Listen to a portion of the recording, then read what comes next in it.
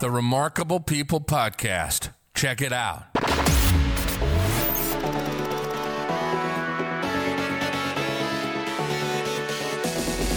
The Remarkable People Podcast. Listen, do, repeat. For life. Hello, friends. I'm David Pasqualone, and welcome to this week's episode of the Remarkable People Podcast, the Nate Rifkin story. Nate is a remarkable guy, as you're about to hear. But before we go into his story, I wanted to say thank you for the patience to our listeners who are here every week. First, I made a bozo mistake and took a 3 or 4 week break between season 3 and season 4 and not say a word. And then after releasing just 1 or 2 new episodes of season 4, I took another 3 weeks off that wasn't expected. So if you are listening and binging or catching up on episodes, you're a new listener, you have no idea what I'm talking about. Everything's just there. But for the listeners around the globe who come every week and share in our community, thank you for your patience. I'm truly sorry for the inconvenience, and Lord willing, it won't happen again. Now, this week, we have Mr. Nate Rifkin. Mr. Nate Rifkin wrote The Standing Meditation. But before he could get to this point in this lifelong journey, he's going to share with us his childhood and the adjustment socially that he had to make when he entered college, and how most people are dreaming big and thinking, I'm going to do this and I'm going to do that. Nate had some experiences professionally and personally that brought him down to spinning a sign on the side of the road. What he thought would be a temporary job ended up being 3 years. So get your notebook, get your pen, get ready for a remarkable story. Nate covers a ton of material that leads up to his standing meditation book. And if you're like, I'm not into yoga, I'm not into meditation, this is good stuff. Nate is going to connect with you and me in ways that you're probably not expecting through this episode. And then he gives us great techniques to mentally, spiritually, emotionally, and physically engage our bodies and our souls and our minds so we can find balance. And that's what's cool about this cover. You'll see it looks like really the deepness of a tree. Like if you cut a tree in half and you can see those age lines, and it shows the root system. And some of you are listening, not watching, so I apologize, but check out the show notes and the link to Nate's book. But just like God says, we should be like trees planted by rivers of water, right? Have deep roots, and we sway back and forth, but we never break. That's what we're talking about in this episode. So I'm David Pasqualone. This is Mr. Nate Rifkin. Enjoy this remarkable episode. Share it, like it, love it, tell your friends about it, and let's do what we can to change the world, starting with us. Love you and enjoy the episode. Hey, Nate, what's going on, brother? What is going on, David? Oh, man, it's been great chatting with you these last few minutes. And I know now I just explained to our remarkable audience who you are and a little bit of what they're in store for today. So we're just going to jump right in, man. So like we discussed, you're going to tell us your story. You're going to go through the highs, the lows, the in-between. And don't just tell us, oh yeah, I was able to start this multi-million-dollar company. I was able to overcome cancer, whatever happened in your life. But you're able to say, hey, this is what I did, and this is how I did it. That way we can learn too. And then yes, sir. Yeah, man. Then we'll transition to where is Nate today? Where are you going? And then we'll help you. So thank God he did this all for us. Thank God you're here today. And buddy, share with us your remarkable story, Nate. Absolutely. And I'm glad you mentioned sharing not only the highs and the lows and in-betweens, because I can start with a whole lot. In fact, I can start with having to kind of crawl through my own personal hell. Because, to set the stage, I grew up in a pretty dysfunctional family. It was a very emotionally shut off family. Parents were just really they didn't really know how to raise children. So when I was a kid, I didn't know why. And I was socially awkward, did not make friends. So as I grew up and I got older, I got more and more depressed. I was still just kind of an awkward kid. My grades were terrible. I was getting like D's and F's in junior high school. But I kind of thought to myself, well, you know what? When I get out of here, go to college or something like that. Anything to get you out of my house. I'll change. And in fact, I could start over because I'll be around new people. I can act like a different person. So somehow I managed to get into UMass Amherst because I grew up in Massachusetts. I don't know how I got in. Maybe someone dropped my form in the wrong basket or something like that. But what part of Mass are you from? Bedford. Oh, Bedford, Mass. I'm from Milford, Mass originally. Small world, man. And you went to UMass Amherst? Zoomass, yes. All right. Well, I haven't heard Zoomass in so long. For our listeners and from the New England, you know exactly what we're talking about. For the rest of you, UMass was a great school, but It's UMass huge, and they have 4 or 5 campuses. Oh yeah, and each like one of them is like the size of a big campus, and the whole thing is the size of like it's bigger than like the town it's next to. Yes. And UMass Amherst was quite the party school on top of a great education. Yeah. So they called it Zoomass. Zoomass. Okay. All right. Back to your story, man. Yeah. I'm like off in another world. Like, oh my goodness. Yeah. He's having flashbacks now. We're going to have to pause the recording. Our listeners are used to my tangent. So sorry. That's good. That's good.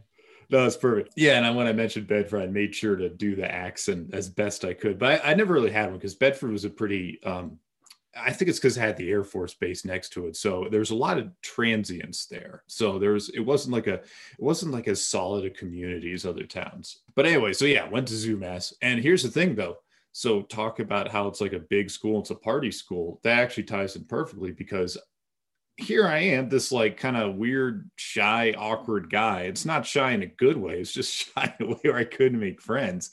So I'm surrounded by all these like people who are there partying, and I'm feeling like a loser. Like I get there and I realize it doesn't matter if I just move to a new place. I'm the same guy, and I still don't know how to cope or how to function or how to relate to people. So I was still that same loser in my mind. I got more, and my grades there were. I tried at first, but they started slipping. So I started thinking to myself, I want to be an entrepreneur. I want to be a business owner of some sort. And the only light in my life at this point is like working out, lifting weights at the time. And I want to do something with that. So I'm like, do I really need a college degree? Is anyone going to be like, hey, what's up, Nate? Where's your diploma? I don't see that on your wall. I'm like, I don't think anyone is going to bug me for that, both in the business world and any potential client. So I decided to drop out. After 3 semesters, I dropped out. No one missed me. I didn't say goodbye to anyone. And from there, I actually got to my real education, which was studying marketing and studying copywriting and studying advertising. And I did so, basically what I found any information I could. This was like 2004, 2005, around that area. And the internet had been around for a while, but you have to remember, this is a time when Facebook was still a thing for college students. Like it was a different internet. So it was like young, it was just beginning. So I'm like, this is a good opportunity for me to be able to study marketing and start a business that actually generates customers online. So I joined some like seminars, started learning and educating myself, and I actually started a business. One business that I started was with my brother selling yoga products online. He was like the talent. I was the business marketing side of it. So I thought everything was going to work out great. Here's the problem. Even though I could like write advertising copy and I had a bit of a knack for marketing, I was terrible at all the fundamentals of business, like basic stuff, like keeping track of accounting, gross profit, net profit, separate business bank accounts, that sort of thing. And I was using all my own personal credit. So I started, even though I had some wins overall, saving for taxes was another thing I needed to do. Overall, I started going deeper into debt. Oh, that in America, for our listeners overseas, it's a different system. But in America, you don't pay your taxes, you go to jail. You literally could murder somebody and get less jail time than not paying your taxes. Literally. Yeah, that's not an exaggeration.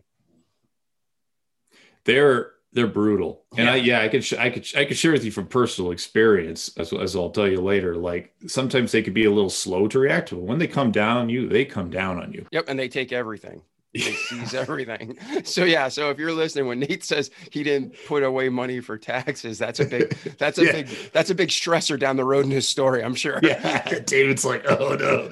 Dude, I put like, it's like, the Bible talks about how you give your first to God, the 10%.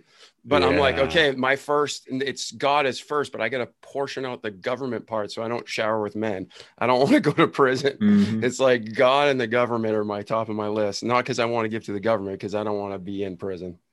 So go on, man. I just wanted to let our listeners know in other countries how it works here.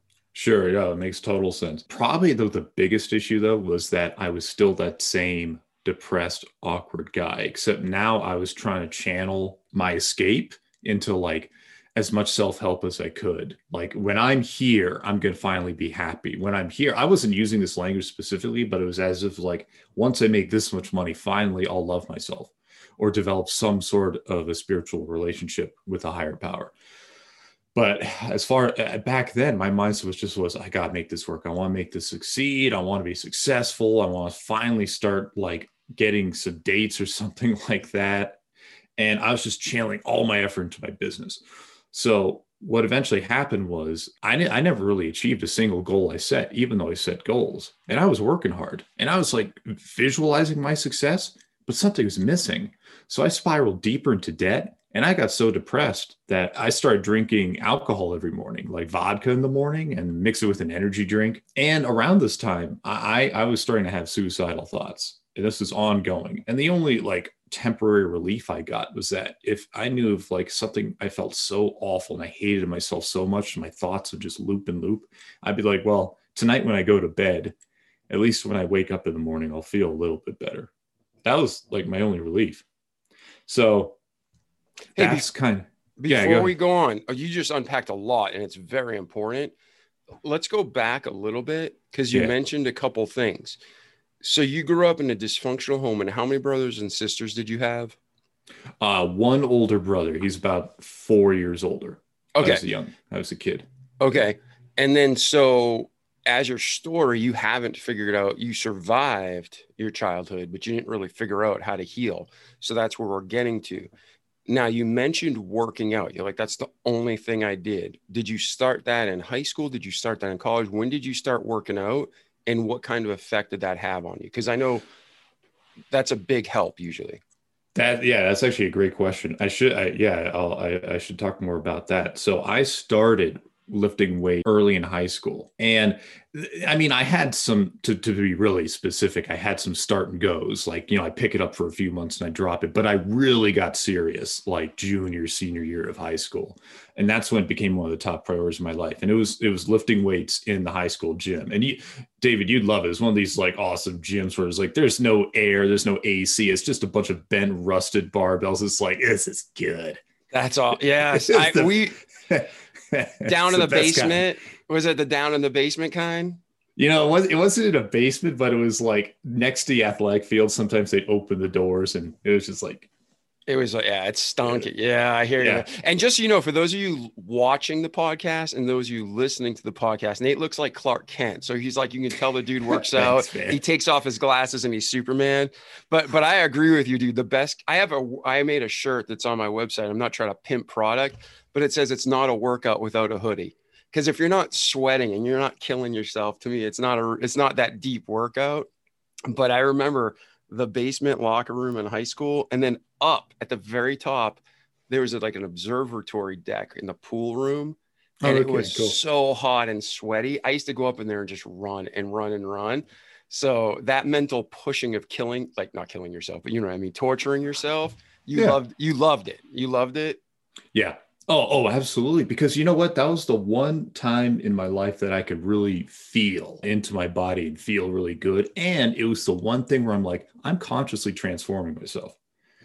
Now, I had some pretty hit or miss success because I didn't really have a coach. So I just go in there and I don't know, you know how it is. You read like some magazine article and try something out. But I loved it. I absolutely loved it. And it was a Zen thing. I didn't have any of this kind of language. I didn't know what it was, but just usually I was in there alone, which is kind of sad that no one else was working out at the gym, but after school. But it was just really like Zen thing. And that's really why it was that became my kind of career passion, because it was the one thing. So I'm like, I'm gonna make something out of this more than just me working out. And it was my first introduction to how, if you focus on your body, that can actually be a superior gateway to change your mind.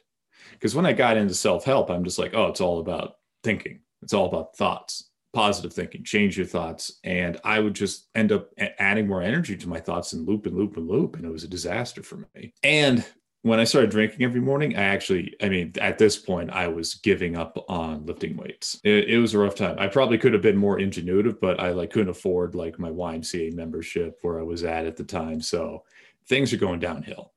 Okay. So I just want to touch on that. But so basically, if you're listening, working out, it releases just endorphins and chemicals that God put in there to help you feel better. So for guys like Nate and I, who come from dysfunctional backgrounds and are struggling with depression, it helps.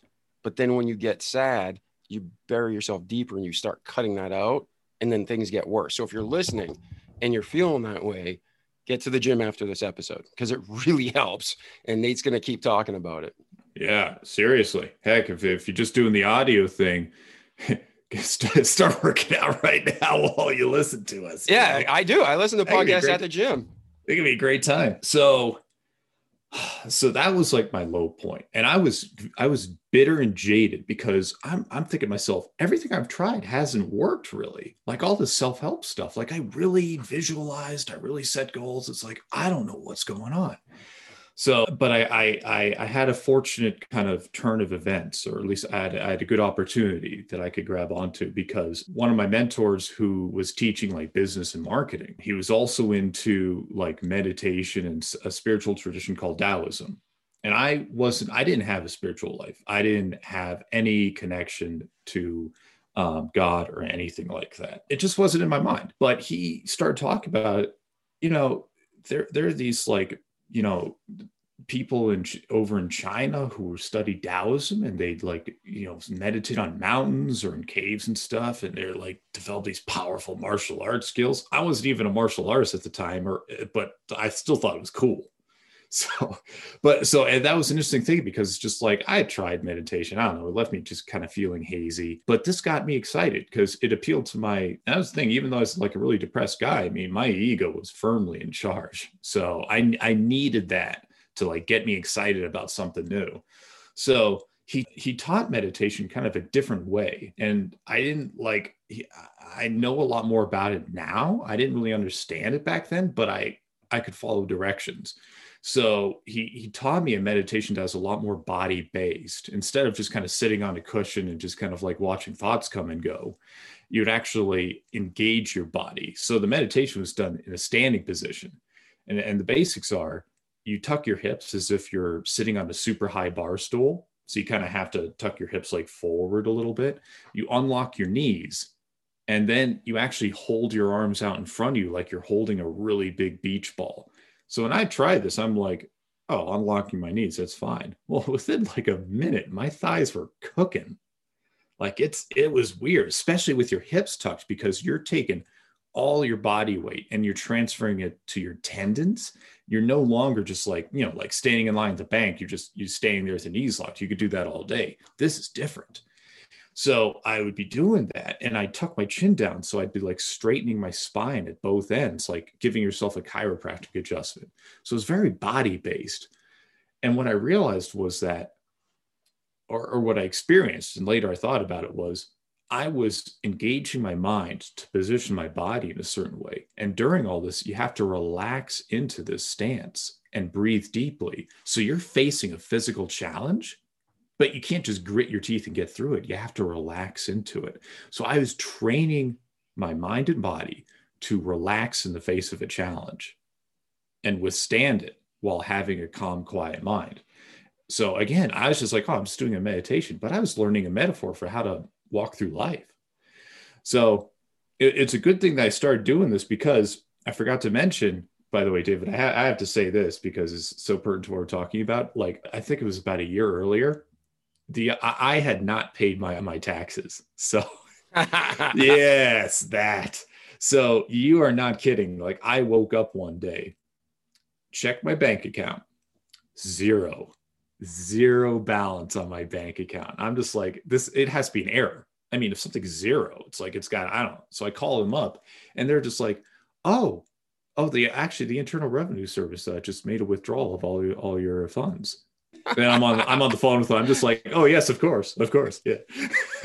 I'm laughing. We can laugh about that now, but back then that was not funny. No, because of course that was right after I'd just written a check to a vendor, a big check. And I'm just like, I had to email. I didn't even call him. I didn't have the guts to call. I emailed the vendor. I'm just like, hey, I'm just like, what am I going to do? So I say, the IRS just vacuumed my bank account. Could you please hold off on cashing my check, even though you haven't? Could you hold off for like 2 weeks? And they replied just like, okay, yeah, sure. And that was a cool lesson, actually. It's just like, in the business world, people understand. You just got to be. Just a friend of mine named Rex, he has been in business longer than I've been alive. And he has 3 rules when you face a money challenge like that. Is number 1, you tell the truth, just say it.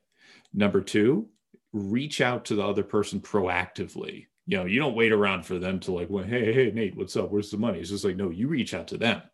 And number 3, you pay them regularly, as little as you can, but you send them something. Like my friend, he started out paying someone $5. Like, I think it was $5 a week or $5 a month, just because imagine being the person on the other end. It's like, hey, I haven't been forgotten about. They're not running away. I'm actually getting, and $5 turned into a larger, and it was like 180 grand that he owed. It was like a business did 180K. Yeah, I think those are 3 great steps in life lessons. And it's not just paying taxes back. Like you said, it's any debt, it's any relationship. Be honest, be straightforward, make your payments, be proactive. Man, I think you're spot on. Thank you for sharing that, Nate. Oh, yeah, my pleasure. I literally like just remember that. I had no intention of ever mentioning that, but there you go. So yeah, God had in your heart. Somebody needed to hear it, man. Yeah. So he sits down. He's like, all right, say this. So I did not follow that lesson. I'm chuckling now because it's like I did not learn that lesson for a long time. So I was scared. I avoided. So the debt started piling up. But I was doing this practice and I didn't have the language for it at the time, but it was like, this was my time to go quiet and connect to a power greater than me. All I knew is I was just doing this practice, but I started to feel better. And it was interesting because I started to feel a little bit better every day. And it got to the point where I was still drinking every morning, but it got to the point where like the way I was feeling from just working on myself in this way was catching up to how good I'd feel, the buzz I'd get from drinking. So one day it like evened out where I feeling so good that when I took a drink of vodka, the alcohol just made me feel kind of drunk. I was like, well, this is interesting. What's going to happen like if this keeps going? Well, within like a day or just 2 days, I would do the stance. I would just like breathe deeply and relax into the physical challenge. And I'd feel pretty good.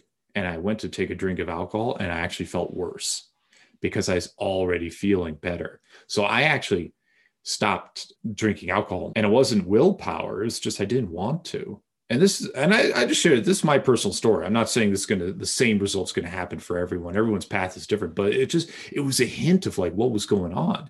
And other people are like, Nate, there's something different about you. You're actually kind of like opening up a little bit more. You seem more kind of calm and confident. So I was like, this is real. If other people who don't know what I'm doing are picking up on this, okay, this isn't just in my head. So I got super excited about this. And within a few months, like I had experience where I was just doing this and I felt like my body was like lighting up and glowing. Like I was feeling so good from this practice. It didn't happen every time. It was just like this one little thing, but it was almost like God was dropping like a hint, like keep going.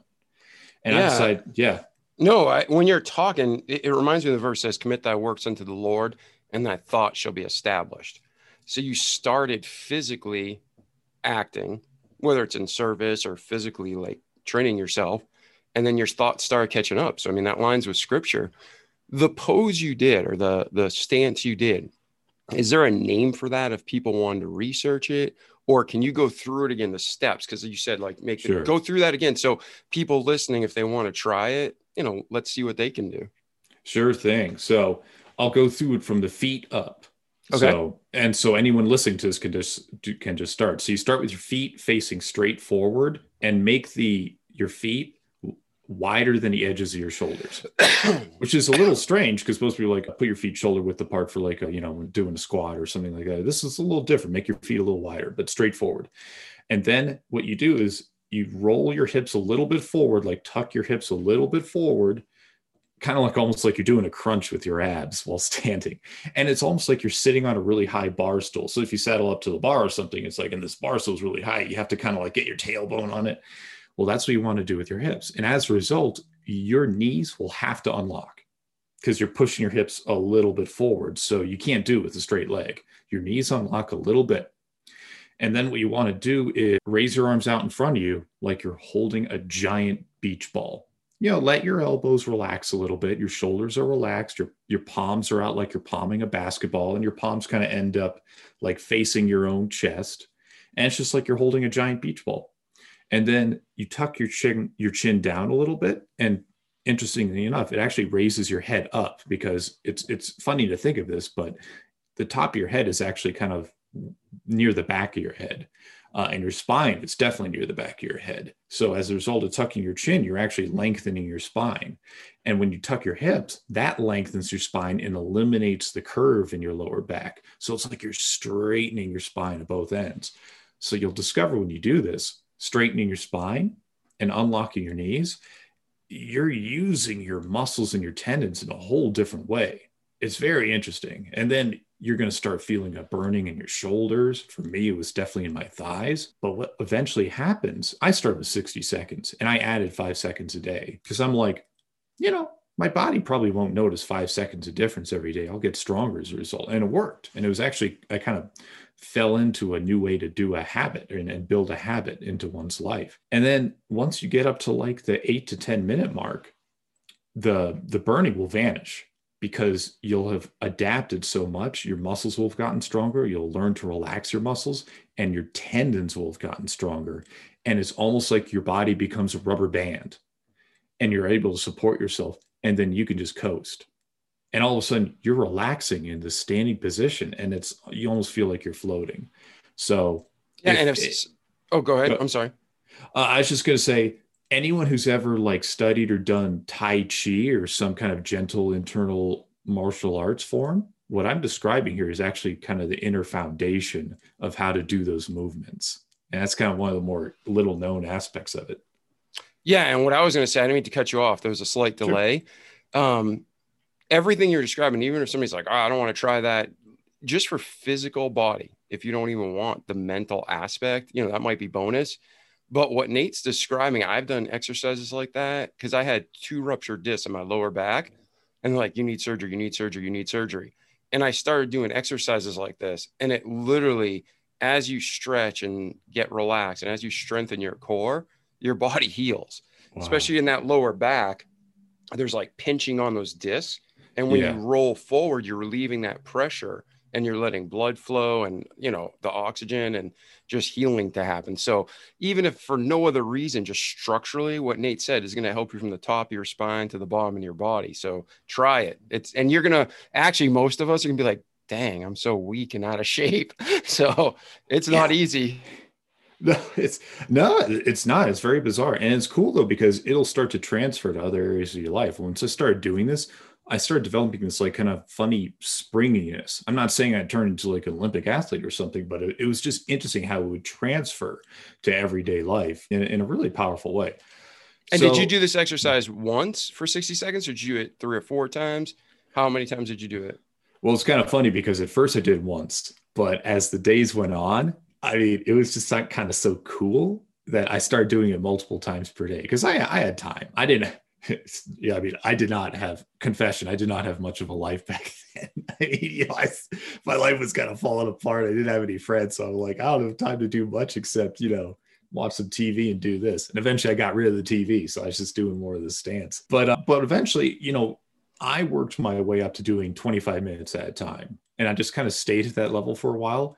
And that's when a lot of the mental and emotional benefits started to come in because I found old emotional gunk start to like get burned through and resolve itself while in this position. So so if you like, I can like keep going with the story. Keep going. I didn't mean to derail you, but Sure. you're unpacking so much. Okay, cool. I don't want to forget, or our listeners hear something they want to touch on. So that's why we're going to keep going chronologically, but we'll fill in the gaps and hopefully help as many people as we can. Let's do this. So all right, man. So keep going. All right. So after I started doing the stance, a funny thing happened to my life, which I think is extremely common. It's almost a universal truth. Without knowing it, I was starting on a spiritual. Without knowing it, I was finally connecting to God and my higher power. As far as I was concerned, I was just doing a meditation, but this was my time when I was getting really more in touch with what I was meant to do and how I was meant to grow as a human being. I was starting with the inside first. I was starting with stillness first. So what happens when people start integrating that into their life for the first time is my life seemed to get a lot worse. It got more chaotic. But so basically what happened was I had a business partnership at the time. This was with two other people that like imploded. In fact, they actually shut me out of the business. They changed the passwords on me. And it was everyone's fault. Like I was having conflicts with them. I was butting heads with them. But ultimately what was happening is that I was being drawn on a different path. And all my income was like drying up. And my credit cards were totally maxed out. So I had enough presence of mind to realize, okay, on the surface, my life seems to be going worse. But I think this is actually me really growing. And it's me being brought to a more appropriate place for me. And the mentor I learned this from, he actually kicked me out of his coaching. I keep him anonymous today because even though the teachings he gave me were really helpful and probably saved my life, he's a human being and he had a dark side to him. So even that relationship got cut off. So I was like alone. And that's a good, thank you for saying that, because some of the most influential people in my life, you might classify it as a good or bad experience. And what you said is, they say you never want to meet your heroes, right? Yeah. Don't meet your heroes. Yes. Yeah. Don't meet your heroes. But the fact is, I had a mentor in my life that God used to change my life for the better dramatically, but he wasn't a perfect person. So if you're listening, two things. Number one, or I shouldn't say perfect. Perfect means to be whole. He wasn't without sin. Because people misuse perfect. God says to be perfect. We can be perfect. He calls people in the Bible perfect. That just means to be whole. To be without sin is impossible. That's why we need Jesus. So I just want to clarify that. But when it comes to the people that mentor us, don't expect them to be flawless. And then for us, don't say you can't counsel or mentor someone because we're not flawless. We'll never be. So that's just a great point. I just want to make sure you park on that. The whole model of life is for us to be disciple and to disciple. Like you can use the word coach, disciple, whatever you want. But basically, we're supposed to be giving and taking constantly. Because if you keep blowing air into a balloon, it's just going to explode. So once again, Nate's just dead on. Listen to what he's saying. Take notes if you're not driving and apply it to life. No, I love it. It's perfect. And by the way, I love the word disciple. I mean, it's where discipline comes from. That's the original intention. So I love that you mentioned that, because also I think in like kind of the coaching industry, the self-help industry, there could be a tendency to put someone on a pedestal. And it's often because the coach in question, it enhances their business to try and put themselves on a pedestal. So oftentimes you can get in a place where it's just like, I can't succeed without this person. But really it's like you will be brought to the perfect teacher for you. And if one turns out to be taking something too much from you or it's not appropriate anymore, you don't have to be paranoid and stick with that person. And the perfect one will be brought to you. You're never alone. As my teachers like to say, they point up and they're just like, you're never alone. Not truly. So at this point, my life is going way downhill. I'm like, my credit cards are maxed out. I've got all that IRS debt. And I realized two things. One, I'm going to have to like file for bankruptcy here. Two, I need to get a job. And I don't have much of a resume to speak of. This was around like 2009-ish. So, we had that 2008 like financial meltdown. So I'm like, I don't know what I'm going to do. So I hop on Craigslist to like look for a job, and I'm looking, it's like accounting. No, I don't have an accounting. I don't have any college degree. So I'm like, but I still want to be an entrepreneur of some sort, or self-employed, or business owner. I want to revive that somehow. So I can't chase two rabbits. It's like that phrase, chase two rabbits, catch zero. So I go on to the category of general labor, and I find a job for spinning a sign on a street corner. And it's just like, it's full time. And the ad was like, hey, you can listen to music all day on headphones, and it's full time. And I'm just like, you had me at full time and you had me at headphones because I can listen to audiobooks. So I can continue my self education while getting paid, not exhaust myself mentally learning an entire new career trajectory, and then go home and try and work on my business somehow. Perfect.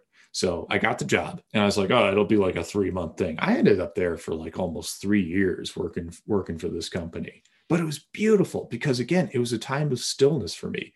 And it was a time where I could be humbled. And it's just like you said earlier, by the way, about your finances. For the first time in my life, I took 10% of my money and I set it aside for myself. And I took 10% of my money and I found some kind of a charity to give it to. And 10% for me, by the way, was $30. So, and I moved into the cheapest condo I could find. And at the time, at the time I was living in Denver. So it was in Aurora, Colorado. I found the cheapest condo I could find. That's a beautiful place. I love that whole area. Oh yeah, it was gorgeous. I mean, I was the happiest I was in my life. I was living like down to the bone, and I'd spend $30 a week on like, it wasn't Costco, it was Sam's Club, and I just buy groceries.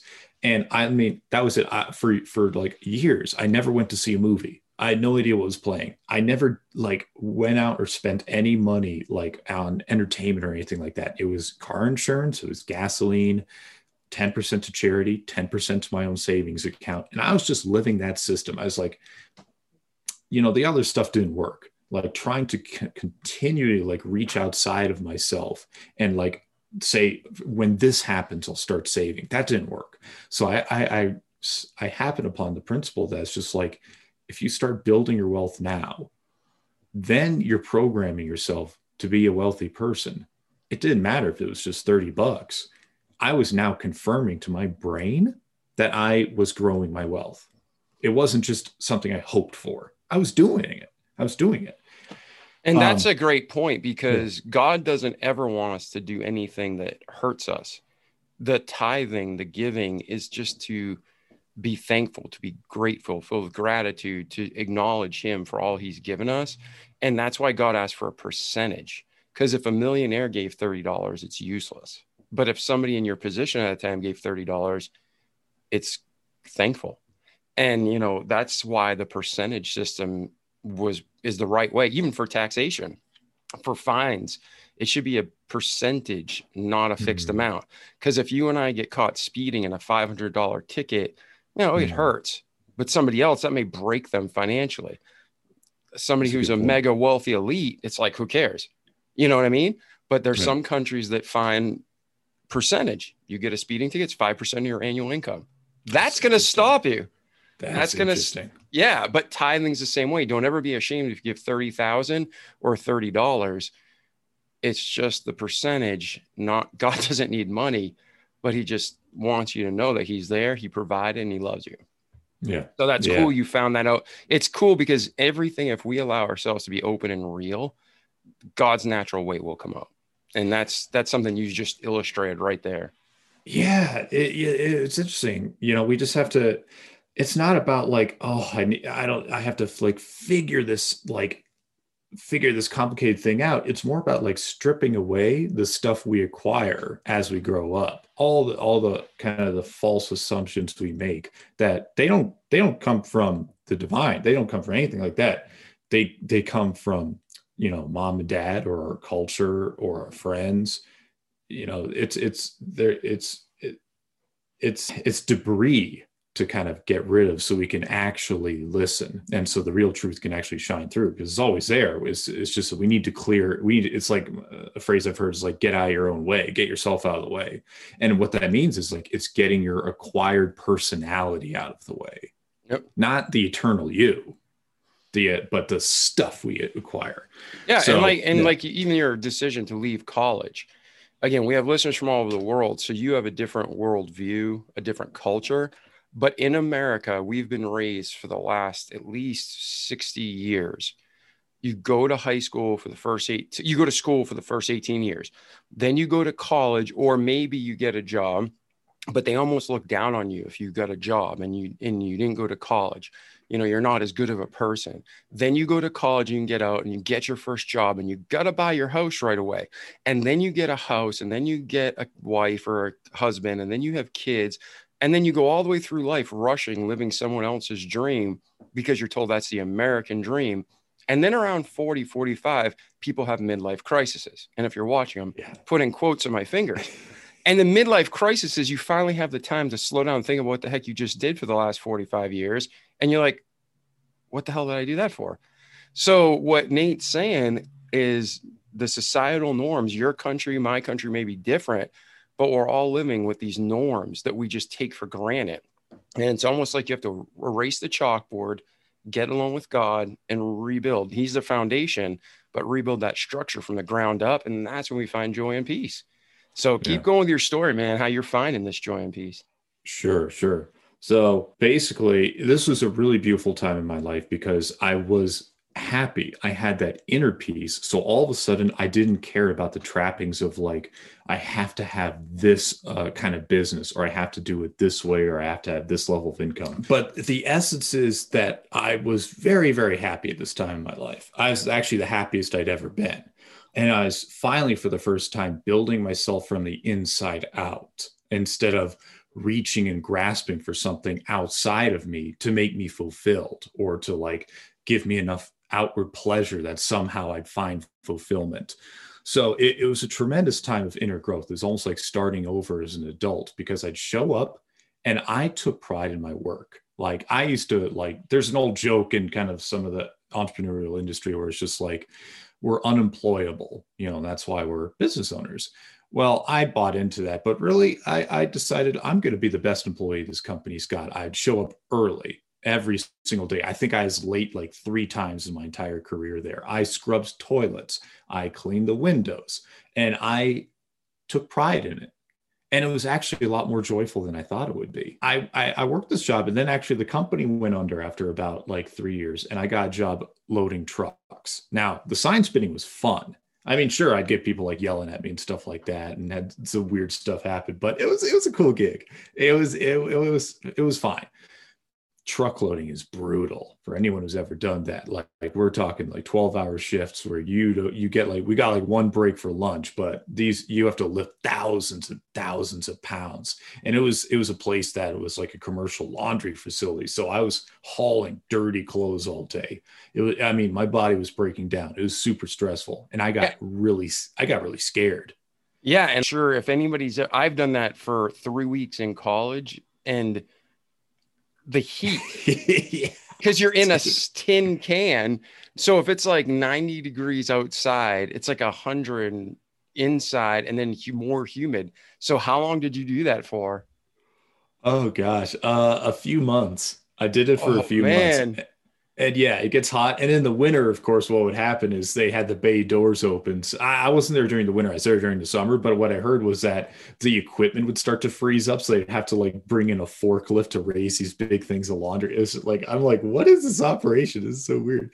But it was absolutely brutal. So during this time, I'm like, I don't know what's going to happen, but I got to do something. I was getting really scared because I like the sign spinning. I could maintain it. But this is like, I got to get out of here. But I couldn't see a way out.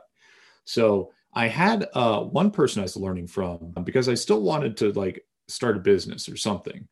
And he published a monthly newsletter on like marketing and business and all of that. And he hosted like webinars. And I talked to him sometimes, and we actually kind of got to know each other because he loved my story that I'm this guy like spinning a sign or loading trucks. He's like, this is cool. So one day, It was a Saturday, and it was like my first day. It was like my first day off of my weekly shift. I woke up and I had a funny feeling. So I go over to check my computer. It was after I did my meditation, of course, after I did my quiet time. I go over to my computer and I look up my bank balance, and it was negative like $130 or something like that. And I'm like, what is going on here? So I call up my bank, and I realized what happened was I'd written a check. I don't know for what, but I wrote a check for my business or something. And I overdrew my account by like $10. So rather than bounce the check, what do banks do? They hit me with overdraft fees, and they hit me with 4 of them, 4 overdraft fees. So that's how I ended up like $130 in a hole. So I'm on the phone with them, just like, look, okay, you got me. I understand one fee because I'm sorry, I messed up with writing a check I couldn't cover, but the extra 3 fees are a little excessive. And, I got on the phone with the manager, and he said, hey, as a courtesy, we'll remove 1 of the fees. The other 3 are going to stay. We'll remove 1. I actually like he's being crying. so kind and generous. Yeah. I was literally, he could hear me start to cry as I said goodbye. I didn't start screaming or anything. I was just like, oh, thank you, goodbye. I was like, what am I going to do? I couldn't, I had no power in this situation. So I was like sobbing, sitting there in my condo in Aurora. And then all of a sudden, like it shifted, like what I was feeling shifted. And it wasn't anger, but I just got this charge. It's like the emotion turned into something else. And I started getting like really riled up. And I realized, I know this person that I'm learning from, this mentor of mine. He does client work. He helps companies out with marketing. And for a while, I had hesitated to contact him because I wanted to propose something where he subcontracts some of his work to me. Because it's like, hey, you can get me for cheap. And I'll work my butt off for you. But I'd always hesitated. So the hesitation ended right there. I got up and I actually wrote him a letter, and I printed him out because I'm like, I'm not just going to send this guy an email that might get lost in shuffle. I'm going to write this guy a letter. And I did. And I sent it to him. And he actually replied to me, and he's just like, I don't have anything like lined up that's a fit right now, but we'll see. I'll see what I can do. I was like, okay. So I did my part, and I had enough sense to be like, be neutral about it. Don't like freak out about it. You do your part and let things work out as they will. A few months later, he actually, let me know that there's a company on the East Coast it was a bigger company, and they're hiring like they needed like marketers and copywriters. And I realized, this whole time I was studying writing and advertising and stuff because I wanted to be my own business owner, but I was developing a valuable skill set this whole time.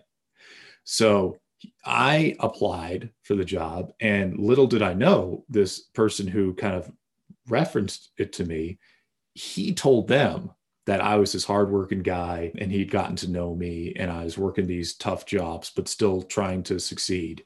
So he's like, if you've got a list of people, put Nate at the top. I didn't know this, but that's what he did. And so I actually interviewed the company, and we hit it off, and they offered me a job, and I moved. I gave my truck loading job or unloading job 2 weeks notice. My condo was month to month rent. So I told my landlord I was out. And actually it was funny because I was going to drive across the country. I'm like, can I leave like my bed and stuff? Because he actually worked with a nonprofit center. He's like, yeah, we actually need furniture. So I was like, do you want all my furniture? He's like, I love all your furniture. So I got to give away all my stuff. Nice. And I started a whole new life, and it was different from what I thought, because this whole time I'm like, I wanted to own a big business, but I actually started as an employee at a company, and things worked out really well there. And this is going back like 5 years. And since then, I've continued to work on myself. I've continued to work on like my spiritual walk, and I became self-employed. And since then, I also wrote a book. And then I moved back to Colorado, and I met the woman of my dreams. And actually we got married this past September. So my life turned around. Man, congratulations. That's some big stuff. Thank you, sir. So I'm taking off my glasses. It's stuck in my hat. So where today, before we go on, yeah, from where we are today all the way to your past, is there anything else we missed or anything you want to cover? Any final summary thoughts about that section of life? Oh, sorry. Can you repeat yourself, David? You broke up a little bit there. I apologize. Casey, you're going to have to edit that too, buddy. Sorry, man.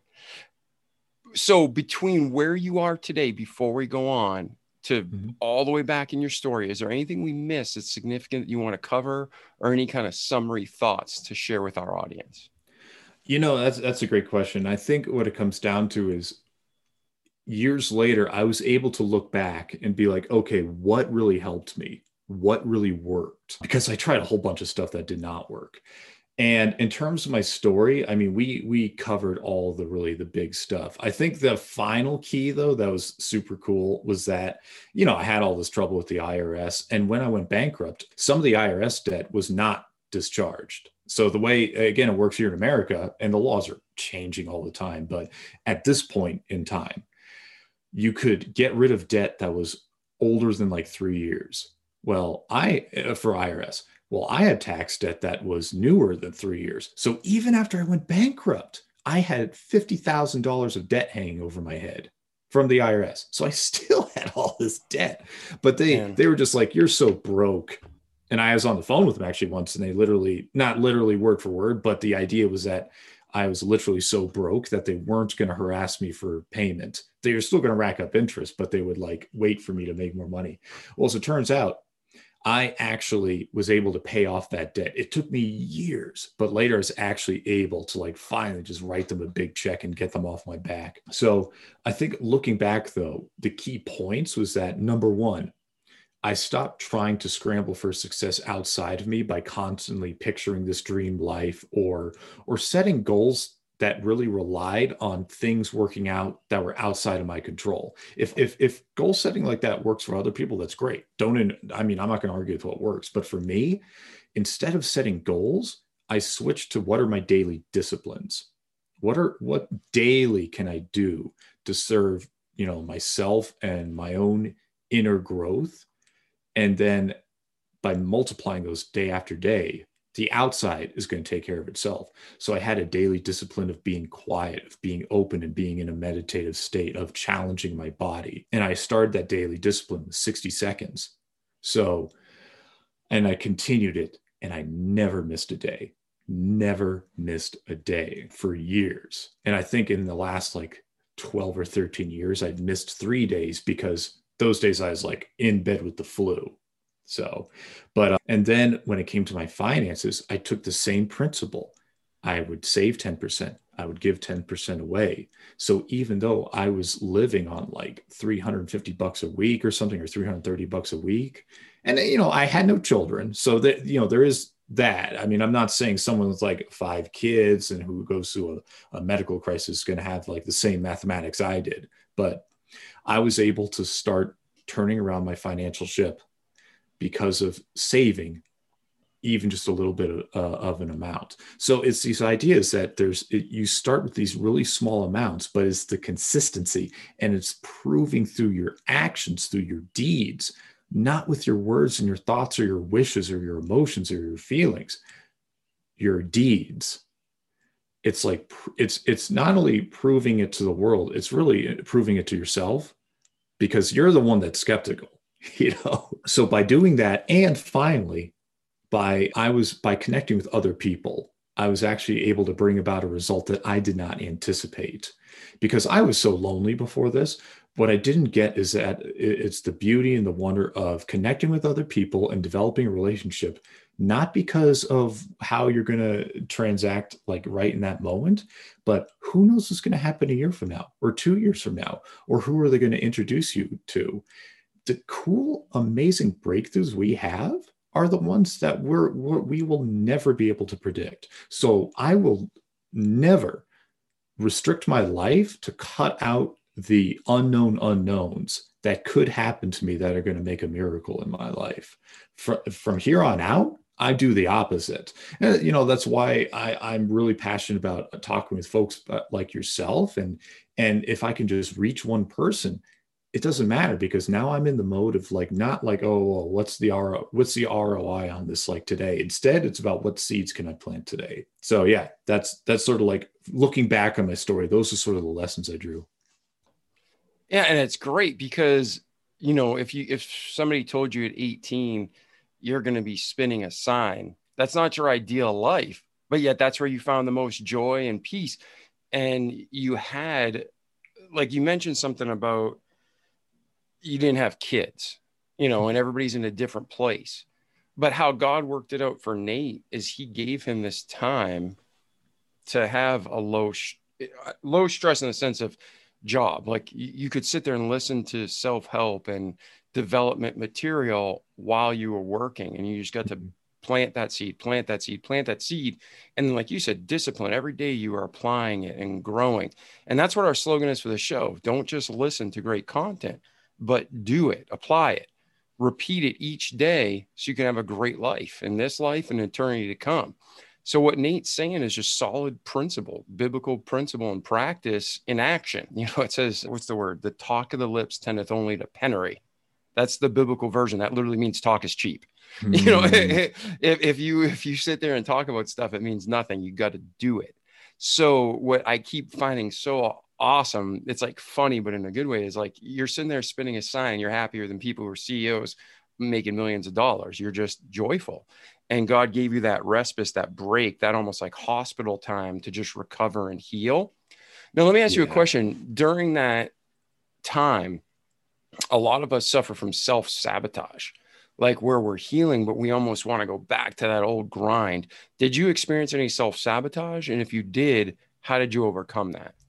I did experience a little bit of it consistently because, it's just like you say, even if we're guided in a certain way, and you're right, even if we are given that perfect time in our life, there's something in us that we still hang on to old patterns, and we're the skeptical ones, like you and I and every other person out there. So but what I found is like the answers to that self-sabotage is looking back, I kind of picture myself almost as like a dirty pitcher of water where there's some like all our acquired stuff from when we're children or when we're teenagers or young adults that we get from society and our culture was like muck in the pitcher. And by having an inner practice, it was like pouring in a little bit of water every day. Now, if I pour in a drip of water into a dirty pitcher, is the pitcher going to magically become squeaky clean? No, but a little bit of dirt's going to fall out. And then the next day, a little bit more. So what I found is that even though I would engage in some kind of self-sabotage, because sometimes I'd go chase a bright, shiny object in business, or I'd get a little bit lazy about meeting a new person or talking to a new person, or I'd fall back on looping thought and, like self-hatred thoughts, or I'd temporarily lose a little bit of faith that things are really working out the way they were supposed to. What I'd find is that instead of trying to fight against that or trying to like make up for it, I would just fall back on what are the daily disciplines that actually helped me get here, and what are the daily disciplines that have really just been such a blessing in my life, and going back to those and finding that as long as I keep dripping in a little bit more water into that dirty pitcher, eventually enough dirt's going to come out that the self-sabotaging behaviors are going to start to fall away. And I found that as I did this, and here's kind of another piece to it, and anyone who engages in a spiritual practice, who opens themselves up in that, you'll find your life starts to take on, you'll start to recognize the meaning and the lessons in it. So what happens is, it's like you said, you will get, not only will God give you a situation where you can actually kind of revive yourself and take care of yourself, you'll also get lessons. And these lessons are never, oh, here's this like easy bit of wisdom for you. It's always like, okay, here's the challenge. Let's see what you can do with it. So what I found was that if self-sabotage came up, I'd always be like, okay, what am I learning here? Like even a silly situation, like when I was outside as a sign spinner, I'd have a kid come by every day and he would like make fun of me. And I was like, really? This is what my life has come to? I'm standing on a street corner. I mean, it was just bizarre. But I started to think to myself, it's like, there is a lesson in here. And what is it? It's the ability to confidently confront someone. because honestly, I mean, I know there's a lot of like anger and arguments out there in life, but how often do we really get to like actually be like, confront someone, be like, hey, this is wrong. So let's talk. And it actually happened. I was actually able to like, I think the kid actually like, I don't know, he parked his bike and was like doing something or talking to someone. I actually walked up to him, was like, hey, can I talk to you for a second? And it was amazing because it turns out he was getting pushed by his friends to mess with me and to bully me. And he didn't have any problem with me at all. So I was actually, he apologized to me and I was actually like, hey, it's all good. It's all cool. And that was a lesson because my self-sabotage was to stuff things down. And that was an example where I could stand up for myself and actually develop a bond with someone. So guess what? After that happened, how many people do you think messed with me? A lot fewer, because I had gotten through that lesson. So I think whenever we're hit with areas where we self-sabotage, that is a lesson being presented in front of us. And, the spirit realm's very patient. God will wait for you to get the lesson. So I think it's all a matter of like, what is it that I'm supposed to learn and what is it that I'm supposed to do to become a better person? And then the challenge will often disappear. Yeah, I agree. It's almost like a video game. You have to complete that level before you go to the next one. It's like when you complete that lesson, it's like, okay, now you're ready for the next step. Yeah. So we gotta finish what we start, right? So that's awesome. So where's Nate today? You go from a sign spinning, truck packing guy, and now you're married with kids, writing books. Talk to me about today. Where's Nate today? Sure.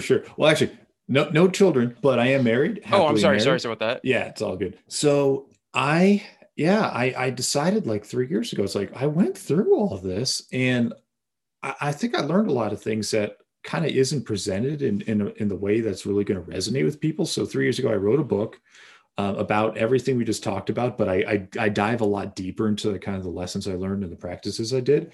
And around the same time, I actually met the woman of my dreams. And after about 2.5 years of dating, just 2 years of dating, I proposed to her and she said yes. And after 2.5 years, we got married and we're living in Golden, Colorado. And now I've decided like, I want to thrive in an even bigger way by talking about what I went through and writing about it. And yeah, that's why I was happy for you to invite me on your show. Oh, absolutely. Now, are you working for someone now? Or are you on your own publishing company? What are you doing now professionally? I'm on my own. I'm still like, I'm kind of bridging two worlds. Like I'm writing, actually, me and my wife are working on our book ourselves. So I'm writing books and I'm actually still working in the advertising field, but now I'm my own company. So I was actually able to establish my career enough that I could do that. So I work from living here in Golden, and it's actually like we were joking before we hit the record button. It's like, I actually finally enjoy Mondays now. Yeah. And for those of you who don't know Golden, Colorado, that's the home of the Coors Brewery. Yeah. So whenever you're out there, I'm not even a big drinker, but it's like, oh man, that smells so good. I remember driving through and be like, oh, it smells amazing. It's so funny, yeah. All those fields of like wheat, and they make it, what do they call hops? They burn the hops or whatever. I don't even know what they do, but I just know it smells amazing. So cool, man. Now, what about, where are you headed? How can we as a remarkable community help you get there? Gosh, I mean, where I'm heading today is spreading the message about what I went through and what helped and helping others. Because, when I wrote my book started writing my book 3 years ago, it was really as though if I could go back to my 25-year-old self and just hand him something and say, okay, I know you're reading all this other stuff and listening to all these other people, just read this. I can't do that, but I figure I can help a lot of other people by writing the same thing. So all like my passion is now about writing what I went through and helping others. So that's why I published the book, and it's been out for about 4 or 5 months now. Very good. I had to unpause my mic there. Yes. Cool. Now, if people want to get your book, what is the title of the book? Where can they find it? I'll put a link in the show notes, of course. My listeners know that.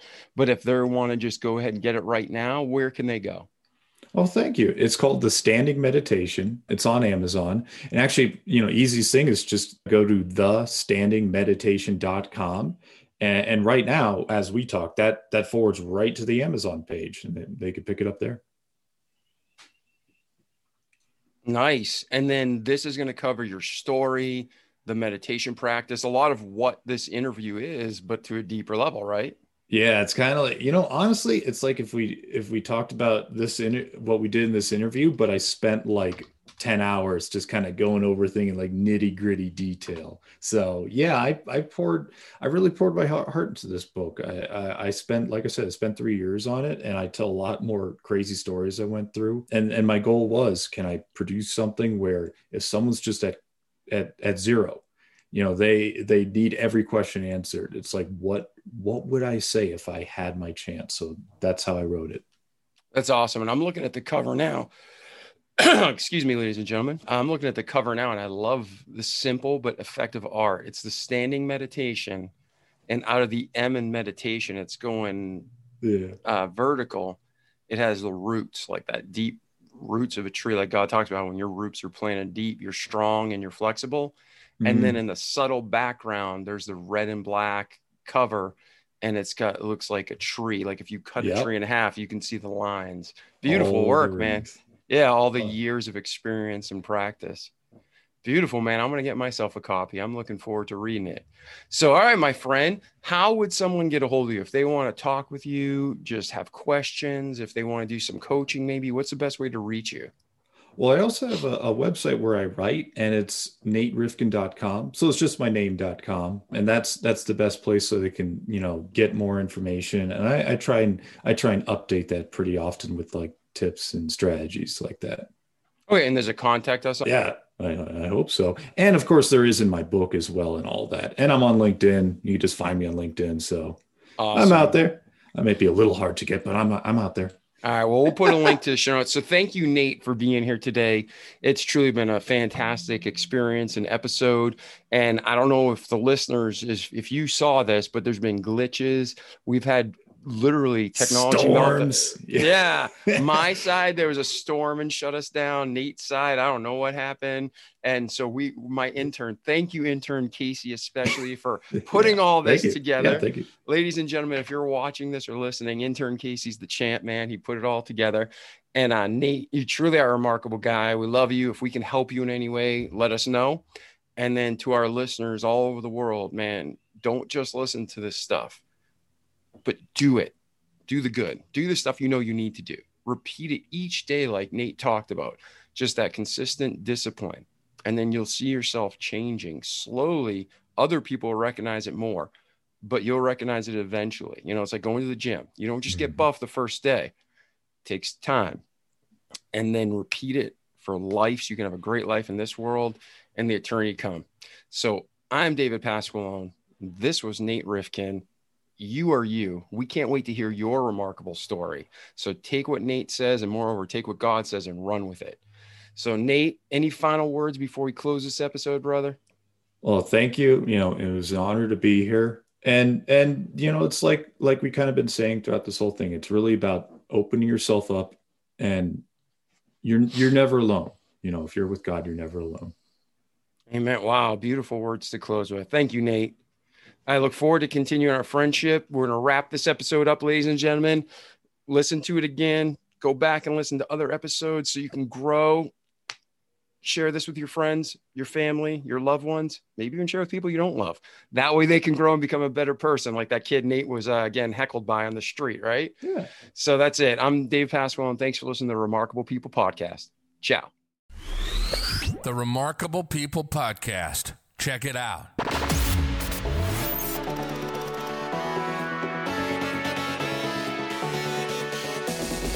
The Remarkable People Podcast.